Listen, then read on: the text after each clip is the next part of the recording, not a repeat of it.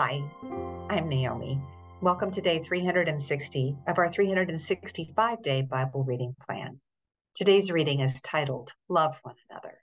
We'll be reading 2 John chapter 1, verses 4 through 6 in the New Living Translation. How happy I was to meet some of your children and find them living according to the truth, just as the Father commanded.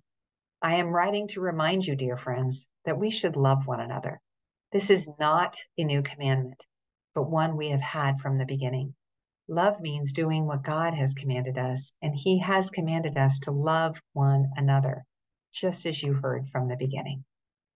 Thanks for joining us for today's reading, and remember, everyone has an invitation to sit at Jesus' table. We hope you'll find your story and purpose in God's story.